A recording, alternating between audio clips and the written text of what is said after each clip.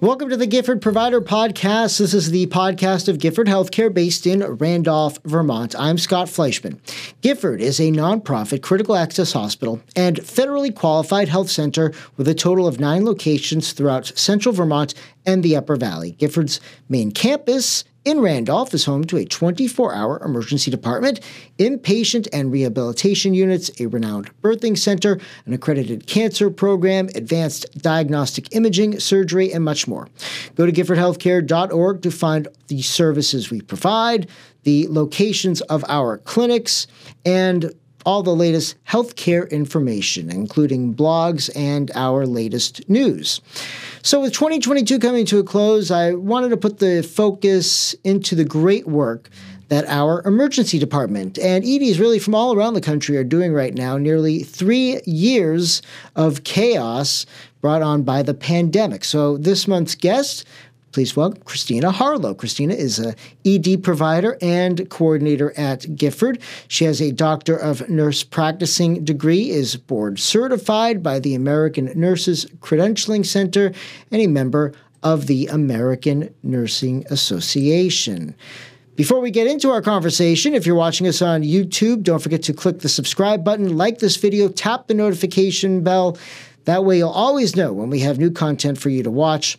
On our YouTube page, we have other podcasts, health information from our medical team, videos depicting the culture at Gifford, as well as testimonials from patients and employees. You can also listen to the Gifford Provider Podcast on Spotify, Google, Amazon, and Apple Podcasts. So if you're in the car, out for a walk, go find us on one of those podcast platforms. Do a search for the Gifford Provider Podcast. Follow the podcast.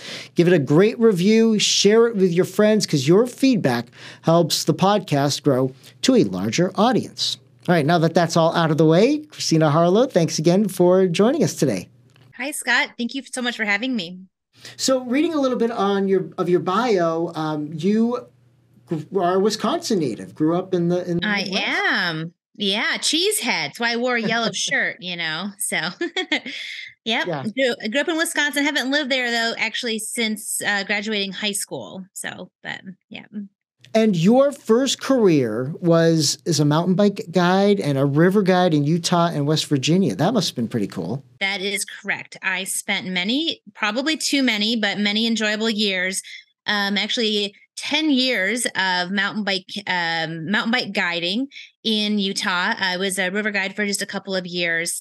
And actually that's sort of how I got into medicine. Mountain biking is really fun and feels glamorous until it's not. And so when you realize someday you might want to buy a house and someday you, would like to work year round instead of just seasonally. So things change a little bit. And I actually worked as a mountain bike guide going through nursing school. I got a bachelor's in nursing in Grand Junction, Colorado.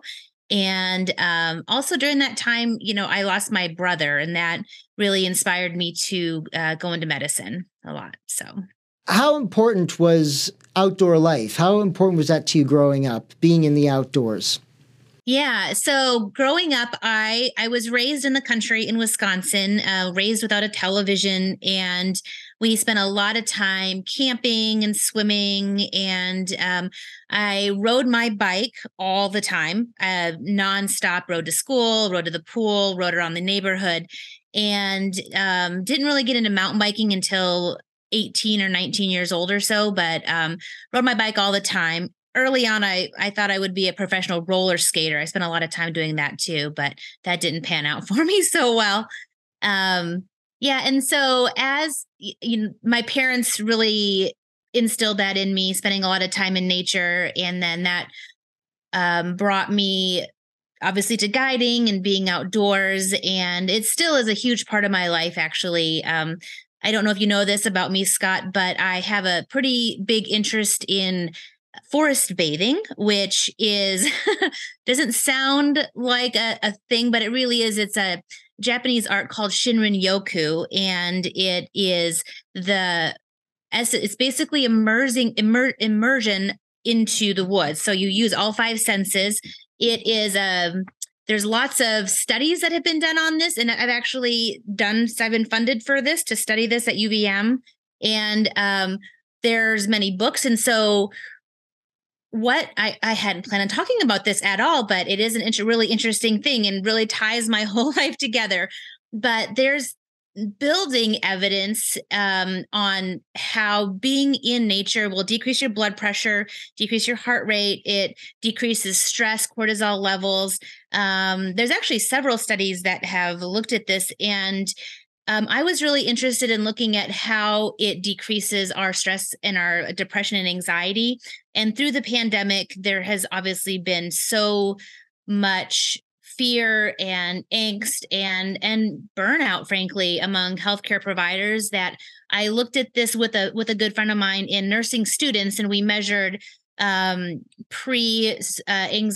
and depression and some of these, different measurements that way, and then post after a forest bathing experience. And there was certainly some improvement.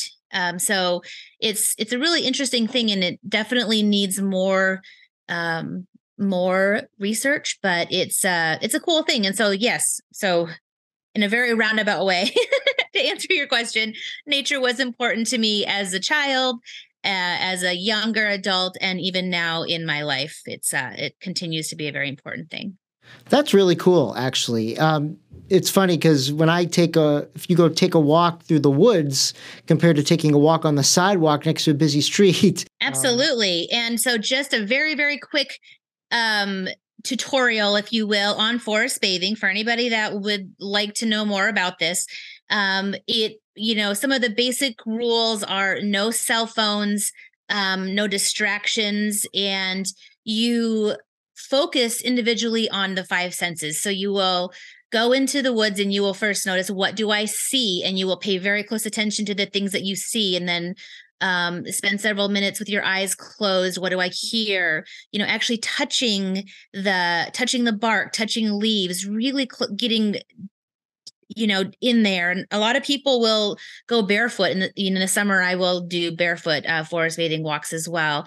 And whenever I take people forest bathing, I will often bring a locally sourced tea, so you can sort of taste as well. So I'm not sure I would recommend tasting things around unless you know what you're doing. Don't go and pick the mushrooms, but there are certain ways that you can also taste. And then certainly the smell of the forest, especially after rain or early in the morning, can be pretty powerful.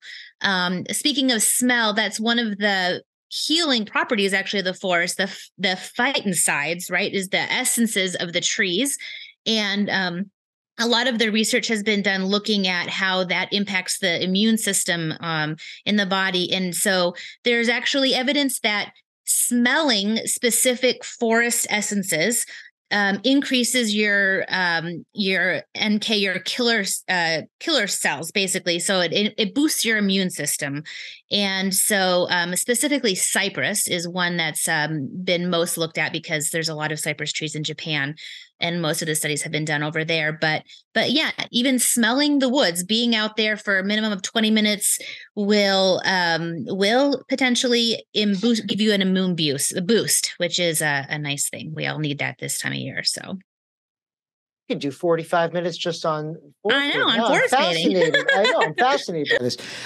I mean, obviously, I don't know much to the extent, but I do know that in therapy, I'm told, when I feel stressed out in a situation, or if there's something, that I just go out and go into nature and study something. Just look at, you don't have to look around, just focus on one thing and just take in the details of it. And it'll just help you kind of snap out of it and find some balance. Yeah, it's a meditation, right? It's a form of meditation. Yeah, absolutely. So going back now to your life as the guide, and you mentioned this, and I want to go into a little bit more, and we just talked about mental health. Your brother, losing your brother to mental illness, and maybe go a little bit more into that and how that really impacted you, if you can. Sure, absolutely. So, that was truly the impetus. I joke and say financially it made sense for me to get a better job, but really the impetus for me and medicine was my brother. And so my brother's name is Scott, and at 21 years old, we lost him to suicide. I don't like to say committed suicide; it just feels like that's a crime, and it's no crime to have depression, So, but he had really severe depression. He was diagnosed bipolar, and we were very close. We were 4 years apart, but we were very, very close. And he actually went on many adventures with me. We spent a lot of time in West Virginia together and Utah, and life got to be just too painful for him. And so, yeah, at age 21, we lost him. And I remember really being so sad because I was like, what if I knew more? What if I knew more about medicine? What if I knew how to help him more? And that really inspired me to go to nursing school. And my very first job as an RN was in an inpatient psychiatric hospital. So I went into psychiatric nursing, and I also pretty early on in my nursing career, I started teaching, and I taught psychiatric nursing to undergrad students in Colorado. And so I really wanted to not only learn more, but also hopefully make a difference in somebody else's life so that they had a potentially a different outcome. So that was truly what inspired me. I've been doing it for a long time now, since I'm now 22, you can tell. No, I'm just kidding. But doing it, and I feel like it is, my thoughts about it are still really the same. I feel like I still want to be able to have an impact on someone in crisis. And so the ER really fits that well. That is unfortunately a place where many people do present in crisis, and we want to do the best that we can for them, of course. And so, I did primary care here at Gifford for 5 years as well. And I love that aspect of helping people that are having more long-term management of their mental health issues and things. But in the ER, it's certainly a different perspective. And this is something we're going to get into a little bit later about when to go to the ER. But mental illness is one of those things that if you're having a mental episode, the ER is a place that you want to go. Absolutely. I wish the ER in general, and I don't mean the Gifford ER, in general across the country, this is actually a really growing problem, because we have more and more people in crisis related to the pandemic and feeling isolated. Substance use disorders have grown. People are they're using more substances than they used to, and at younger ages. And the ER right now is the catchment for people. We are the safe place. We can keep you safe, but it is not the most therapeutic environment if you've been there, And so that's one thing. Actually, the state of Vermont is working really hard right now on trying to figure out how that we can best take care of people who are presenting to the ERs in crisis. We actually meet more than monthly as a group of ER directors and the state to try to solve this issue. And it is not something that affects just Gifford; it's statewide. But we trying to find places for people to get help, that they're not in the ER for multiple days on end. Actually, at Gifford, something that we've just done is we now have a telepsych program in the ER. So we have our wonderful social workers. We have a really great behavioral health department. But when they're not available to us nights and weekends, we have telehealth. So we have a psychiatrist who will see the patients via telemedicine system. And it's pretty amazing that we have that ability.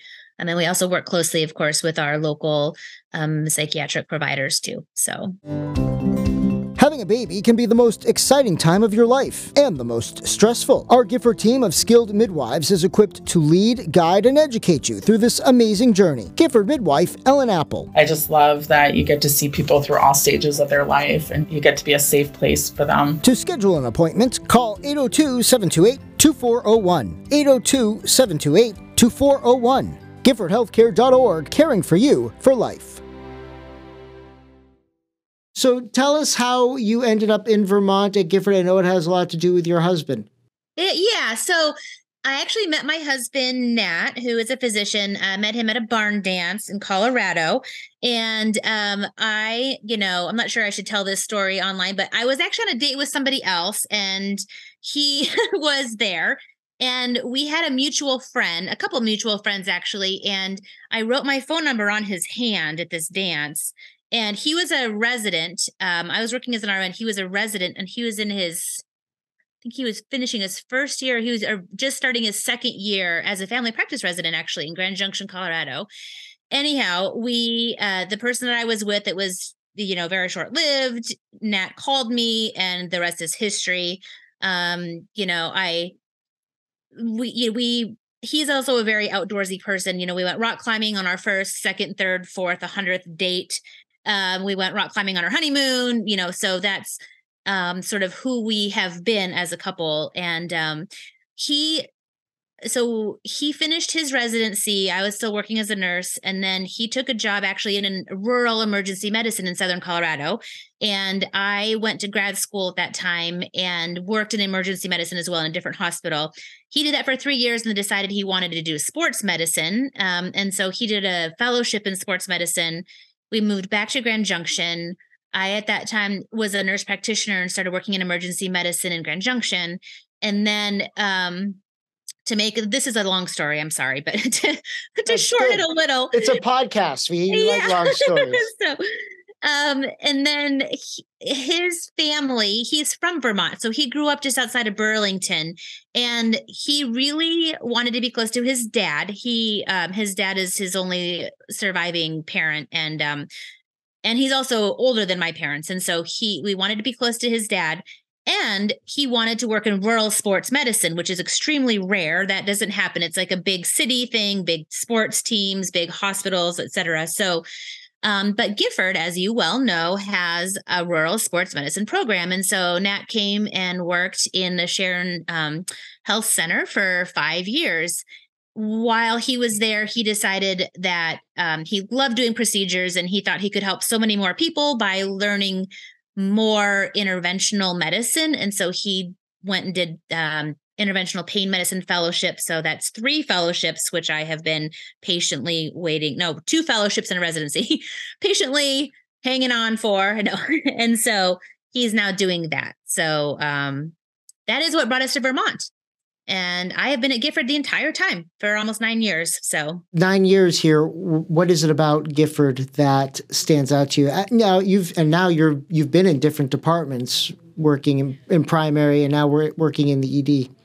Yeah, I'm a lifer. I'm a Gifford lifer. There is something special. I love the people that I work with, right? Like that is the most important part of the job. I love the people I work with. I feel that it's a really unique place, specifically in the ER, because while we're rural and critical access, we have a ton of resources, which is not very common. So we have anesthesia 24/7. We have general surgery 24/7. We have all of these specialists that makes us a really unique and well-resourced place to be.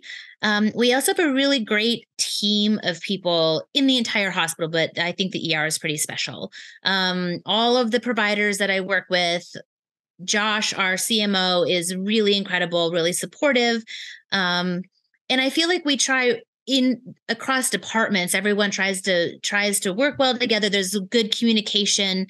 I love the patient population here. I love seeing patients that I used to take care of in primary care. And now they come to the ER and, we still know each other and our whole family history. So it's, Scott, it's hard to really say exactly what it is about Gifford, but it's special. I feel as a provider, I feel valued here. I feel supported. And I guess it was really evident to me through COVID when everybody was so scared and so worried, and it felt very prepared. We felt like we had what we needed. We had some cases that were hard and tough, and like everybody did, but overall we got through. And I think it was because of the preparation and the support of administration, and we got through it. So I feel really, really, really lucky to be here. Did you make the move from primary to the ED before the pandemic? Yeah. So I've been in the ER, I think about 3 years. So it was pre-pandemic. Yeah. But not too far No, not too far. Mm-mm. How much of a toll did the pandemic take on this emergency department here at Gifford? And I know in the beginning, the summer of 2020, I remember Vermont's numbers were very low. People were and we didn't hear a lot about hospitalizations until we got further into the pandemic. So I imagine for the first part, it wasn't, the precautions were taken, but it wasn't as bad as we all feared. And then it probably did get as bad as we feared. Maybe my perspective is different, but I don't ever feel that it got as bad as we feared, because we feared pretty bad. Yeah, that's true. It felt like and I think I've heard Josh use this description too, but it felt like we were all waiting for this huge tsunami wave that never actually came to us. Yeah, we had really sick people. We had COVID. We had COVID deaths in our hospital. We had really, really, really busy emergency room. We still, our numbers still, even post-pandemic, are up almost 20% more than they were pre-pandemic. So our ER is really busy. And so that might lead to our next conversation, is just when to come to the ER. But I feel like we still are able to stay afloat, right? Like we have, and I think that a lot of that has to do with how well we work across departments. The hospitalists will come up and help us when we're drowning. We'll bring in more nurses. We have the ability to sort of maneuver and float and sort of like make it work. And yeah, there are some days that are really, really tough and really bad, but for the most part, I mean, that's typical emergency medicine. For the most part, we don't have people waiting 8 hours in the waiting room to be seen. We 2 or 3 hours maybe, but not like it is in other places. So we are somehow protected by this cloud of good luck, I guess, and also a good dose of preparation. I feel like we've tried really hard to be prepared. So, what are some of the cases that you're seeing right now? Right now, we're seeing a lot of flu, a lot of RSV, and a couple of cases of COVID still. We do have pretty high vaccination rates in this region. And so the people that are coming in with COVID tend to not be super ill, which is really great to see. And so and then just upper respiratory stuff, the common colds and things, and but a lot of flu right now. I just, before this meeting, I looked at the flu rates in Vermont, and they're certainly going up, up, up, up. Mostly all influenza A. There's 2 strains of influenza A. One of them is the H1N1, the avian flu, but that's like 20% of the cases. The rest of them are all the other influenza A. And it does look like the vaccine is fairly effective this year. We won't know until the end of this season, but I do want to give a plug for getting the flu vaccine, because most of the people that I've seen that are really critically ill with the flu have not been vaccinated this year. And the ones that are still getting it but have been vaccinated tend to have a really short illness and do fairly well. So it's not too late. You can still get your flu shot this year. Yeah, you took the words right out of my mouth. Not too late to get the flu shot. Yeah. At Gifford Healthcare, we're caring for you for life. That's why we're urging all adults 45 years and older to get their colonoscopy. Colorectal cancer is the second leading cause of cancer death in the U.S. among men and women combined. The American Cancer Society says the colon cancer death rate could be cut in half if people followed recommendations. Talk to your Gifford primary care provider about your options. 802-728-7000. 802-728-7000. More information on giffordhealthcare.org. Are we still seeing a high number of people? Are we still seeing more people in the ER now than in years past, maybe pre-pandemic? Yeah, so it's interesting. In the last couple of weeks, our numbers have dipped, but which is interesting with the flu season, but our overall numbers have been up about 20%. than what they were before. A lot of what we're seeing right now is people going to the ER. I think that's just their natural response. If there's something bothering them, just go to the ER. And right now that's causing an issue with our ERs being overcrowded. And so let's talk about, when is it necessary to go to the ER? We talked a little earlier about mental health episodes. How about some other cases? Yeah. So, of course, mental health, I want to make sure that anyone always feels comfortable presenting to the emergency room if they're having any mental health concerns, of course. So, I also want to say that I think some people are coming to the emergency room because the primary care is so backed up that they're not getting in as quickly as they traditionally could. And then they're becoming sicker and they're out of their medications. And so that is one issue. And so I know that at Gifford, the primary care team is working really hard on this and trying to increase their visits. But that is one thing. And if you're not able to access care, it's true. The emergency room, that is what we are there for, And so, of course, I don't want anybody to ever feel that they can't go to the ER if they feel like they should. However, there are lots of times where you have an illness that you may have historically said, I might have the flu. Maybe I should go and get checked. Maybe I should go and see if I have the flu. If you are under 2 or over 65, or you have any chronic conditions that would make you more likely to become really ill from the flu, it is really important to get checked out to make sure that your vital signs are okay, that you don't have a pneumonia. But if you're at an age in your age, say 5 to 60, and you're otherwise healthy and you don't have severe asthma, you don't have diabetes, you didn't just have a heart attack a week ago, and you have a fever, it's okay to stay home. It's okay to take medication for that. And if you don't feel well, I highly recommend things like Tylenol and ibuprofen and lots of fluids and rest, and let your body rest. If you're really short of breath, you should get checked out. If you feel that you have an emergency, please, by all means, come in. But there are a lot of cases where you have an illness and it will run its course and you will do okay. There are some people who really would like the antivirals too. And so, antivirals are certainly a treatment for the flu.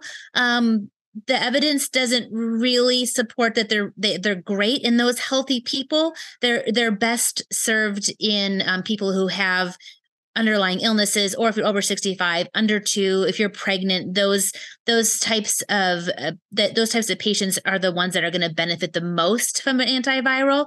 It's not that you can't have it, of course, if you feel like you would benefit from it, but it's just not going to be as effective for that population. And the other thing is it doesn't prevent the illness. It can shorten the duration, but there's also the severe side effects that sometimes go along with it, of nausea and diarrhea, belly pain. So there can certainly be some double-edged sword with that, especially if you don't really have any other problems. So, what about the emergency department in comparison to urgent care? Yeah, that's a good question. So the urgent cares are as busy as we are, but they have pretty much the same resources. The emergency rooms are probably better for trauma, chest pain, those types of things where we can, or if, you would need to be admitted to the hospital, et cetera. But urgent cares are very well equipped to treat the flu and RSV and COVID and all of those things that we're seeing a lot of still. And they're good for minor wounds as well. If you have a little cut on your finger, urgent care is great for those types of things. We don't have an urgent care right in Randolph, although Gifford does have a Saturday clinic. So Saturdays we do have our own urgent care. It is by appointment, but it's basically same day appointments. So that does actually help quite a bit for the ER here. And then that was one of the things I was going to ask. Being in a rural area, I guess that's easier said than done to just, and I can imagine Gifford's not the only hospital in that situation, in a rural hospital in that situation where there may not be a lot of options. Right. Yeah. So, anybody that lives here, depending on where you live in the catchment area, driving 20, 30 minutes to an urgent care, where if the ER is 5 minutes away, it just, is whether somebody will choose, especially in bad weather, inclement conditions. So I also want to put a plug in for sexual assault cases too. Those cases should also report to the ED. We have nurses here now, specially trained to help those folks who have been affected by any sexual abuse cases. So again, that's something else that you want to go to the ER for. Yeah, I'm so glad you brought that up, Scott. That's true. So, and actually, until recently, we did not have the ability in our ER. We, whenever we had a sexual assault case, we would frequently send them to a different facility, just because we weren't able to manage them appropriately. But now Gifford does have an entire team of people dedicated to treating those appropriately. So, yep, absolutely. And that's such a tough thing. It's tough enough for someone to come forward and go to an ER, but then to be turned away and say, no, you have to go somewhere else. So to be able for Gifford to offer that service again, it's a pretty good thing. Absolutely. Like I said earlier, we are a small critical access hospital with a lot of resources, and it's pretty cool. One more resource I wanted to just bring up too is this geriatric emergency department that I was mentioning earlier. And what this means essentially is that we are building into our EMR and to some of our processes these basically safety nets for anybody over 65. So we're screening for falls. We're making sure that we are discharging or having appropriate follow-up. So much higher level of suspicion, essentially, for somebody who has mobility issues, and finding the appropriate referral process. So we have physical therapy, both in hospital, outpatient. And then we're working with the Dartmouth geriatric team, where they have a pharmacist who will review our medications. We have social worker now that's going to be embedded in the ER, which is really amazing and special. And so social work will be able to really help make sure that these patients are not going home and falling and then having a worse outcome. So it's a lot of work, but it's going to be pretty great when we're all said and done.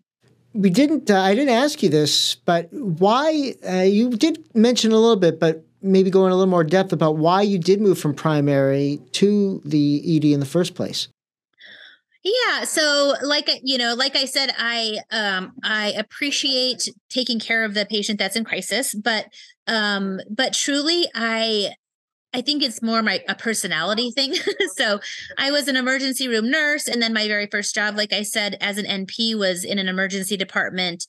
And then I really appreciated being in primary care, and it was great for my schedule and my family, and I learned a lot. But it's sort of kind of a joke, kind of true, actually, when in the emergency room, my job is, okay, you're not dying. I think you're going to be okay. You have some chronic stuff that I don't know what to do with, so go to primary care. And then I would get these patients from the ER and primary care, and I'd be like, wait, I have to figure all of this out. So I appreciate the short-term acute issues that I can actually make a big difference in the moment, and that's just, I think it's just a style. It's a personality thing more than anything, but I do really like the emergency room. You are you have your doctorate in the field of nursing. Gifford, small rural hospital, like many rural hospitals across the country, really rely on advanced practice providers, nurse practitioners, physician assistants. Explain why that is. I mean, for first step is shortage of providers, correct? That's primarily it is, I was having this conversation recently with Nat about how, some data has come out recently that people will practice in places that they've grown up in most commonly, right? And where they've also trained. And so a lot of physicians are training in these very large medical, academic centers, and they have access to a lot of resources and a lot of other specialists. And it's, they have a whole team of people that go and treat patients. And then, so leaving that type of a setting where you've trained and going to a place where you're the only person there is really scary. And so I think that's part of it. The other thing is financially, it's different as well. A critical access hospital can't compete with some of those large academic centers for salaries for physicians. And so I think that it's sort of a multifaceted reason why we have a lot of the APPs, or the advanced practice providers at Gifford. But we also have, so we have UVM close by, which has a doctorate, a DNP, so Doctorate of Nursing Practice program there. We've recruited several people from that program. And I myself, as well as many other providers here, both physician and non-physician providers, have had them as students. And so they come and they're here as a student, and they get to understand Gifford and fall in love with it there. And then they want to work here. And so I think, like I said before, a lot of it has to do with sort of what your clinical experience is and what you become accustomed to. There's also a great PA program in the region. And so we've recruited a lot of PAs from that program.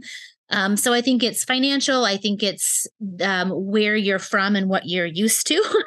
And I think it's also the working environment, so the DNP program at UVM is considered a rural medicine program. And so so it's an easy transition to another rural area. And we have an interesting setup at Gifford where there are really great physicians who will sort of take the APP under their wing and help sort of guide them, especially if they're a new graduate and in primary care. And so it's a really supportive environment where you don't always get. The ER is a little unusual. There's myself, and then we have a PA, but we are the only two. Everybody else in the group is board certified in emergency medicine. And in rural areas, it's either all APPs or a mishmash of, family practice physicians, APPs. So it's unusual to have as many board certified emergency physicians in a rural ED that we do. So we're really lucky. And I feel like the team that I am in, we're very collegial. Lots and lots of back and forth about what would you do with this? What would you do with this? So it's, again, like I said before, it's a really great environment. But I love that we do have, as being an APP, I love having them along with me and the team, right? And so we have really great providers in our behavioral health, our midwives, hospitalists. There's lots of different sections of the hospital that Gifford is utilizing the advanced practice provider. And I think it works really well for us. So. And I think you mentioned something, touched on it briefly, about being in the community, and a lot of the APPs that are here or around are, pretty much grew up in these types of areas, know the folks in these areas. So as a patient to come in, being a patient who lives in a rural community, to see somebody helping them who's also a part of that rural community or grew up in that, I mean, it seems like there's there's a connection there. Absolutely. And such a layer of trust, and multi-generational layers of families in this community. And I think that really, really helps a lot too. Knowledge of medicine is, of course, extremely important, but the relationship that you build with your patients is arguably more important, because they're going to share more information with you. You have a much better understanding of all of the components that make their health what it is, and so I do think that nurse practitioners are trained under a nursing model, which is very relationship based. And I feel like that kind of a background and education really does help facilitate those relationships in a rural area. So. Well, very informational talk today, Christina. Learning a lot about you too that I didn't know. And better or worse, Scott? No, some good stuff. And I think we can take away a lot about right now we've got our overcrowding in our EDs, and I think it's always a good reminder to know when to stay home. If everybody would just consider for a moment, okay, if I go to the ER, I'm very likely going to be exposed to COVID and or flu and or RSV. Is that a risk I'm willing to take? And so that is just one thing to consider, So if you are feeling pretty well, but you think maybe you should just get a test, just consider that you possibly are exposing yourself or your child. As much as we try to prevent infections and spread of infections, it's a small ER. So just something else to consider. No, that's a great point. Christina Harlow, great talking to you. Thank you very much for joining us again. If you're seeing this interview on YouTube, before you click off of it, subscribe, tap the notification bell. That way, every time we drop a video, you'll know it. And leave a like on this video as well. Share it with your friends. And again, if you're listening to the audio version of this podcast, subscribe to it, share, leave a great comment, because then more people can hear some of the important information that we're giving out on these podcasts. So for the Gifford Provider Podcast, I'm Scott Fleischman. We will see you next month.